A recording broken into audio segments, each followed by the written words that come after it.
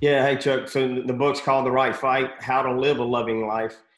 And when pastors started dropping the love word, the love bomb, I got a lot to say about that.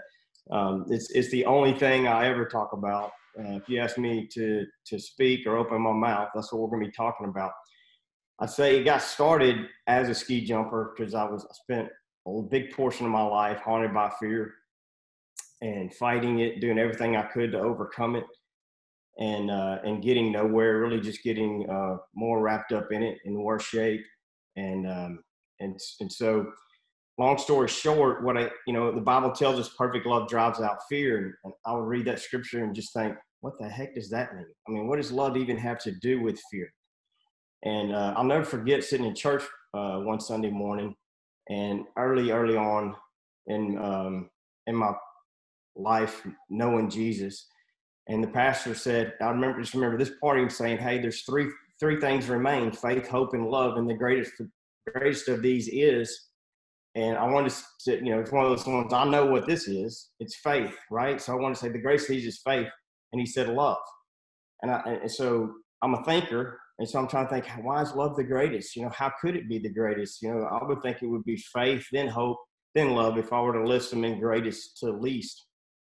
Um, another thought I'd like to just throw out there that really got me set out on this search was I was reading. I can't remember what I was reading. I was reading about the Civil War, and as an athlete, I was terrified. Is the best way I know how to put it. And then when I read this, I thought that was me.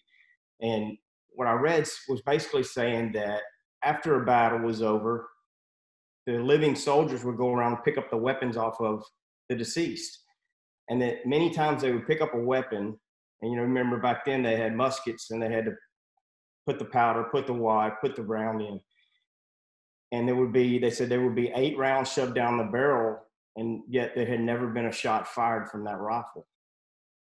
And I just thought, just imagine, okay, the time that you are most critical, that you want to be your absolute best, and you're so terrified that you pack your gun, you pull the trigger, you don't notice it doesn't kick, you don't realize what just happened. You shove another round down the barrel, you do it again until you can't even get around a smidgen of the way down the barrel because you already got 8 of them in there. And you're still pulling up a gun that won't fire and pulling the trigger. That was how I was as a ski jumper. At the time that it mattered the most, I was the most useless. And then I read about, I think it was Stonewall Jackson, and someone was saying that, I think apparently he was took around in the leg or something when he was on his horse, and he appeared fearless. And so someone asked him afterwards, sir, how do you, in the midst of all of this, and you take around the leg, how do you have such courage? And he said this. He said, I take no fault for my life. God's already ordained the time of my death. And so what occurred to me then was that he had already died to himself, and that you can't kill a dead man. And so that among many other things set me on this journey to understand what love really was. And so, because I don't want to go too long, Chuck knows I can talk about this for days. This is the essence of what I've learned that turns so many lights on for me. Love is the why behind what we do. Faith and hope are incredibly important. As I'm watching the news right now, all I see constantly is we have to have faith, we have to have hope, and we need those. My God, we need those, okay? But faith and hope don't overcome fear. Love drives out fear. And love is the why behind the what. Jesus even told us, and the Bible tells us, we can have faith that moves mountains, but if we have not love, we gain nothing. It says if we know love, we know God. If we don't know love, we don't know God, for God is love.